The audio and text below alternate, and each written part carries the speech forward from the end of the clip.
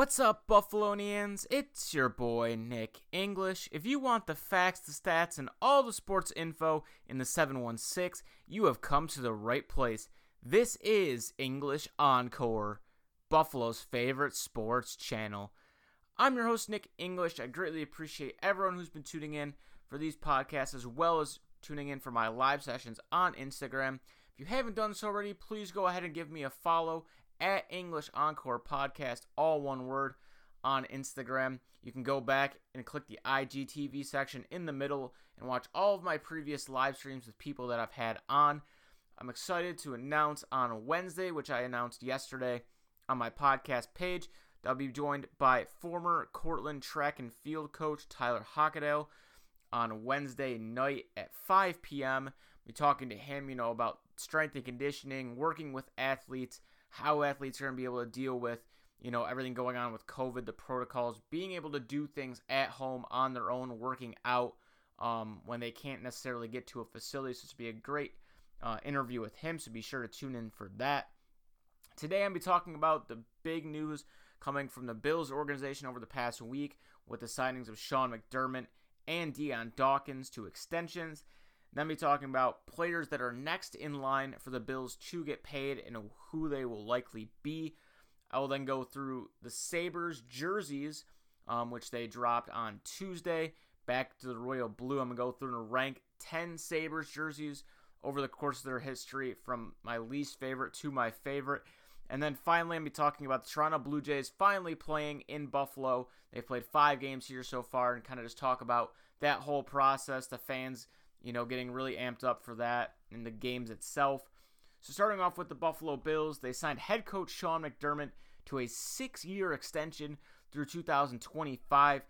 In his career so far, Sean McDermott has a 25-23 record as a head coach, including 2 playoff appearances where he is 0-2. After the 2020 season, McDermott will be the longest tenured coach for the Bills since Marv Levy. Dick Jauron reached his 4th season with Buffalo, but was fired midway through the 2009 season. So it's really good for the Bills from the standpoint of, since we've had Dick Jauron in 2009, he really wasn't even that great of a coach to begin with. But since then, we've kind of just going through coaching change after coaching change, a couple different GMs. So it's really nice to finally have some stability. I was a bit shocked at first with the 2025 for the season, the extension, 6 years. I had talked about a month ago on a previous episode that I thought they should extend him for 2 to 3 years, reevaluate, see how he does in the playoffs, that sort of thing. But at the end of the day, the way Sean McDermott has built this roster up, he's built the culture. The players love playing for him. He's a no-nonsense type guy, doesn't tolerate any BS. He holds his players and himself and all the other people around him, including the GM and the owners, accountable for the team's actions on and off the field. So I'm pretty happy with him staying around for that amount of time. You could show that the Bills are finally almost back in the position like they were in the 90s, when they had Kelly and Reed and all of them, where they have stability. They want to build something special here in Buffalo. They want to keep this same core group of guys together who they think can lead us to a Super Bowl for the first time. The real thing, like I kind of touched on a few seconds ago, was the big thing for me now is I think Sean McDermott's widely recognized as one of the best head coaches in the NFL. And I know that 25-23 record might not, say a whole lot, but you have to look at it from the standpoint of when he first came in, they went 9-7 and made the playoffs in a season where they really didn't have an option other than to go back with Tyrod Taylor at quarterback, which I was fine with because I really like Tyrod. He's a very good, capable NFL starter, can win you games. He's not going to turn the ball over, and which plays right into McDermott's system of playing good defense, kind of just control the ball and win that way. They make a surprise playoff appearance, then they get rid of Tyrod, they draft Josh Allen. You know they're going to have to develop him for the year. In a year, the Bills still went 6-10, where Allen got hurt and you had to play Matt Barkley and Derek Anderson and Nate Peterman in other games, where the Bills honestly could have went 8-8 that year had Josh Allen not gotten hurt. So his record is a little bit better than I think people give him credit for. Not to mention, Week 17 last year, the Bills had already locked up their playoff spot, so they just played all their backups and third stringers against the Jets in a game we easily could have won. And as I mentioned, he's widely respected by his peers around the NFL. You look at the media, you talk about Good Morning Football, NFL Network, they always praise how good of a coach Sean McDermott is. Even on a show like ESPN First Take, Louis Riddick had talked about how disciplined Sean McDermott is, how much he cares about his players like they're his own family. So it's really great to see. The next big signing for the Bills was Dion Dawkins. They signed him to a 4-year, $60 million extension through this 2024 season. Over 3 years, Dawkins has started 43 games. He was a team captain last year. The big thing for me in this move is you're rewarding a player that you drafted. You can tell Dawkins has always wanted to be here. He rededicated himself last year after having a kind of a down year in his second year and really proved himself being a great guy in that locker room. And the other big thing, when you're developing a young quarterback like Josh Allen, the best thing you can do for him is protect his blind side. So you have that in signing Dawkins in one of the most tough positions to play in the NFL, because you're going up, against the Von Millers of the world, Aaron Donald sometimes, Khalil Mack, all these really tough matchups, and Dawkins has done an excellent job over the past year and a half or so. But the continuity on the offensive line is huge, because when you constantly are moving guys in and out, the offensive line has to get used to Josh's cadence when he's snapping the ball. Josh has to know how certain linemen move, when he can step up, when he scrambles out, things of that nature. Well, now with Dawkins signed through 2024, you have him locked in through then. You have Mitch Morse through 2023, Quentin Spain, who you just gave a new deal through 2023, and then you have Cody Ford on his rookie deal through 2023. And that doesn't even mention the other guys like Darrell Williams and Feliciano, who you have signed through the 2021 season as well. So you have all these guys that are going to be consistent on the offensive line for Josh, and that's only going to help in his development. So with these few signings, it's clear that the Bills are taking care of their players. So that begs the question, which players are up next? So looking at the 4 people who I believe are up next for a deal, you have Matt Milano, who's going to be a free agent after the season, the linebacker for the Bills. You have Tre'Davious White, the cornerback. And then you have Stephon Diggs, who's probably going to be seeking more money than he has now on a current deal. So not really potentially an extension for him, but maybe a restructure. And then Brandon Beane, the GM, has to be another one. With Brandon Beane, I think it's pretty obvious that they're going to want to keep him. When you're giving out contracts to Dawkins, McDermott, you can show that you're building something special. And I would be surprised if they don't sign him to the same exact length as McDermott, keep those two together for that period of time. I think that move will be happening very shortly. Tre'Davious White's interesting because he opted in, which I talked about last Monday. He did get his 5th-year option picked up by the Bills, so he's actually signed through next season. So you have a little bit more time and wiggle room with him in trying to get him signed. I think the sooner the better, because if Tre'Davious White has another all-pro year, you're going to have to continue to pay him. And then as far as Stephon Diggs go, they already tweaked his contract a little bit, which they talked about last week on NFL Network. The Bills increased his 2020 compensation by $3.3 million. They reduced his 2021 cash by $300,000, but increased his guaranteed money by $7.7 million. And then they reduced his cash from $25.55 million to $22.67 million for the 2022-2023 season. So it's very clear what Brandon Beane and the Bills are trying to do. They're trying to move cap around because you don't know if the salary cap's going to go down because of COVID this year. They're trying to maneuver it so they can pay guys like Tre'Davious White, Matt Milano, Allen Edmonds when these guys come up for contracts, but keep them all together and move the money around so you can pay guys differently throughout years and make it all balanced. Matt Milano is the most interesting name to me because he's a free agent, and I think he is the odd man out. If for some reason the money does not work, I will stand, up on pedestal and continue to beat in everyone's head that the Bills need to bring back Matt Milano. He feeds off of Tremaine Edmonds very well. They're one of the best young linebacking corps in the NFL that no one talks about. He's probably one of the most underappreciated linebackers in the NFL. When you look at his market value according to SportTrack, he's appraised at about $13 million. That's kind of where outside linebackers are at. This past season, the franchise tag for linebackers in 2020 was $15.828 million, so a little bit more than that. He's played 44 games for the Bills, 33 starts. He's had 4 interceptions, 18 pass deflections, 2 forced fumbles, including a fumble recovery for a touchdown, 228 tackles, and 2.5 sacks. But what you've seen with Matt Milano is each year he's continued to develop. He's increased his tackles, he's increased his sacks, he's increased his average tackles per game every year. He was over 100 tackles this past season, and he missed a few games with injury.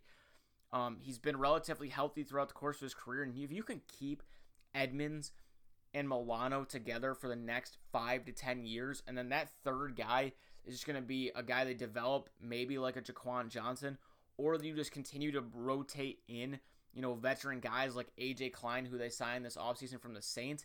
You continue to do that, your defensive core is going to be amazing. You already know Micah Hyde and Jordan Poyer locked up on the back end for another 2 to 3 years together. You know Tre'Davious White's going to get paid. You have Ed Oliver, Harrison Phillips, Mario Addison. You just drafted Espensa.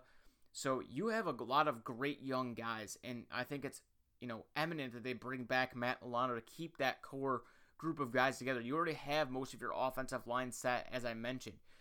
Josh is going to get his money in a few years. You have Singletary and Moss locked up under their rookie contracts. Stephon Diggs is under contract for a while. You are going to have to extend, John Brown and Cole Beasley in a year or two, but those are things you can talk about in a few years. And they did draft Isaiah Hodgins and Gabe Davis to, be other wide receivers. So overall, I think the Bills are doing an incredible job managing their money, and it's awesome to finally be super excited about having a coach here for a long time and not just rotating guys in and out. So really good job by the Bills. Moving on to the Buffalo Sabres, they finally dropped their jerseys for this upcoming year and the return to Royal. And I got to say, these jerseys look incredible. It goes right back to the old days. The Royal Blue just looks so good. I'm one of the people that have always said I thought that the white jerseys should be the ones we wear at home. And I'll, beat the drum on that one again after seeing what they look like. They look incredible. And I think, sometimes people don't appreciate jerseys enough. Like, jerseys mean a lot to the fans. Like, I was joking with my cousin the other day that, the Sabres haven't been the best team on the ice, so if you're going to lose on the ice, you might as well look good doing it. And it just kind of brings that old feel back of, like, being an odd, when the Sabres had Gilbert Perreault, Rick Martin, Rennie Robert, all those guys. And, it just gives the Sabres a new, bold look. I think it's a top 5 jersey in the league, and it's really cool that in this upcoming season we're gonna finally get those jerseys back. And just with that being said, I went through a lot of the old jerseys with the Sabres, and I ranked them 10 to 1. There have been more than 10 jerseys, but I kind of just put a few of them together. Like when I'm talking about the past navy blue jersey we wear, that kind of the white ones with that go with that category. So I'm gonna go through 10 through 1 on Sabres jerseys. Starting off at number 10, I have the 2013 through 15 third jersey. The most ugly jersey the Sabres have ever worn, in my opinion. For those who don't remember, it was the one where the jersey on the front was yellow all the way up to the shoulders and then had like the Sabres logo in the middle. And on the back of the jersey, it was navy blue. So it was gold in the front, navy blue on the back. Was just disgusting looking. Did not look good in any way. So that's my number 10. Number 9 is the navy blue that they just wore for the past, 6 to 7 years with the white. Just the navy doesn't look as good. Everyone's so used to the like more bright blue or the royal blue. The navy blue and the white jerseys just don't, I don't know, it just doesn't fit the Buffalo, team to me. Number 8, I have the Winter Classic jerseys from 2008.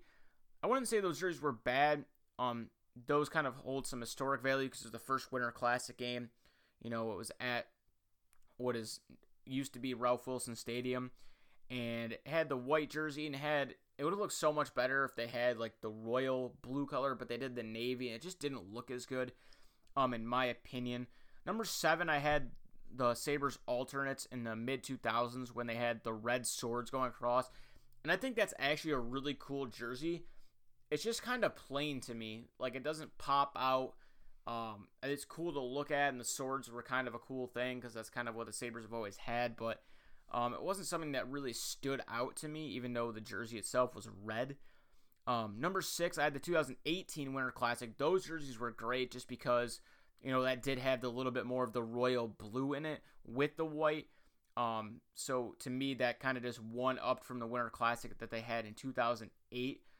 My fifth jersey is, I think, one of the most underappreciated jerseys in Sabres history.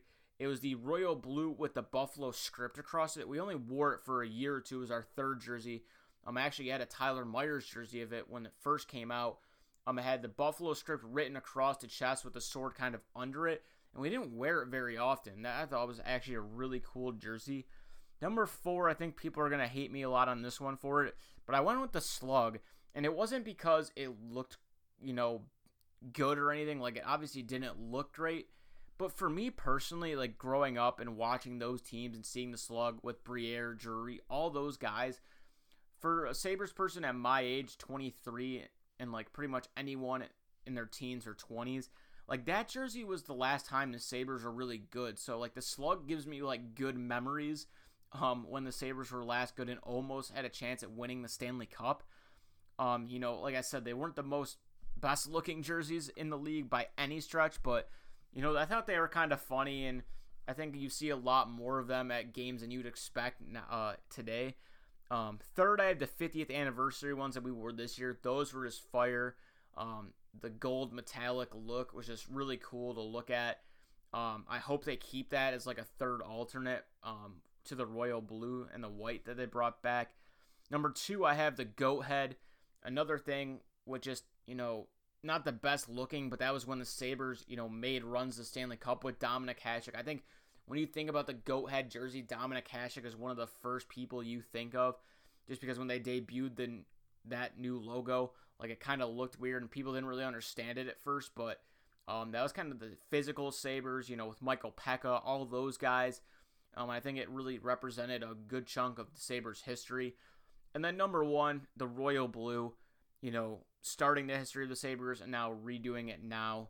I think it just holds so much history that you can't not have it at number 1. So that would be my rankings for the Sabres. Like I said, there's a few more jerseys in there that I just don't, have recollection of, or, I kind of combine the blue and white ones together. If I went through more, there would probably be like 20 jersey combinations. So those would be my 10. And then finally for today, talking about the Toronto Blue Jays. So they finally debuted in Buffalo. They've played 5 games there. They're actually on the road right now playing Baltimore. But in the 5 games, they went 2-3.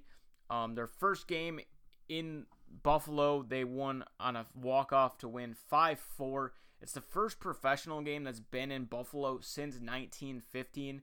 So it's super cool having, the Blue Jays here. They're showing the videos of how they redid all the hallways, painting it the Toronto blue, making it almost seem like the Rogers Center by placing it over the seats. You have all the cool advertisements on the outfield wall that you wouldn't really normally see from a AAA ballpark. You see Nike, you see Adidas, you see all these, cool brands. And I can tell you one thing, it's definitely a hitter-friendly ballpark because both the Blue Jays, Rays, and Marlins were launching baseballs onto the 90 outside of, Salem Field. And it's just also cool from the perspective that a lot of the guys on the Blue Jays, especially that young core, were guys that were Bisons just a few short years ago. You look at the Bo Bichette, the Vlad Guerreros, Loris Gurriel, Calvin Biggio, even Pearson to an extent through a few games for Buffalo last year. But Bo Bichette, I know he's on the IR right now for 10 days, but it's pretty much been the Bo show in Buffalo. He's hit a home run, I believe, in every game in Buffalo so far, or at least 4 of them. Like I said, it's definitely a hitter's ballpark. I think it's going to help guys like Vladimir Guerrero, Bichette, and Biggio especially. And I actually think it could be a good advantage for the Blue Jays, just because from this perspective, as I just mentioned, all these guys have been used to playing there, so they know how the field works.